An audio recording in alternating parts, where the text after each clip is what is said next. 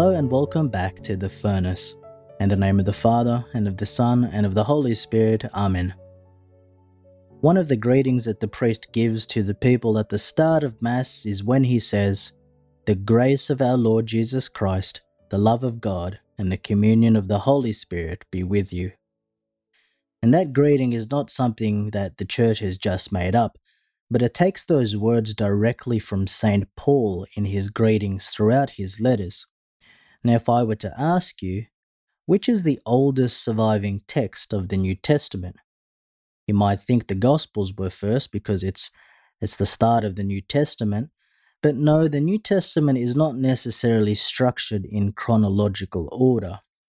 Rather, it is St. Paul's first letter to the Thessalonians is what most scholars hold as St. Paul's first and oldest surviving Christian letter, and therefore we can say that this letter marks the beginning of Christian literature. In today's first reading, we see Paul encouraging the Thessalonians by reminding them of how they broke with idolatry when they were converted to God and became servants of the real living God. That is an important line because in Thessalonica, which would be in modern-day Greece, was the home to many cults dedicated to a number of different deities, such as Isis, an Egyptian goddess, or Dionysus, the Greek god of wine and fertility.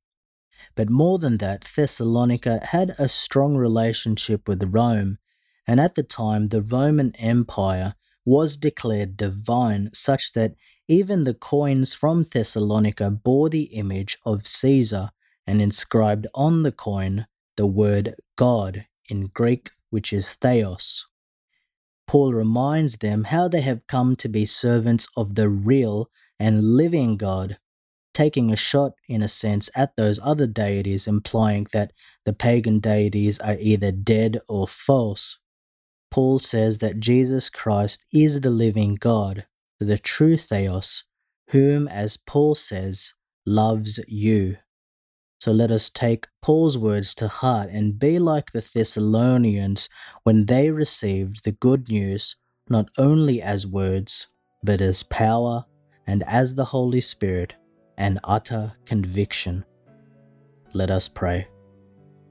O God, who caused the minds of the faithful to unite in a single purpose, grant your people to love what you command and to desire what you promise, that amid the uncertainties of this world, our hearts may be fixed on that place where true gladness is found.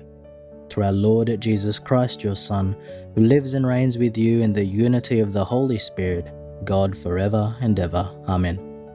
In the name of the Father, and of the Son, and of the Holy Spirit. Amen.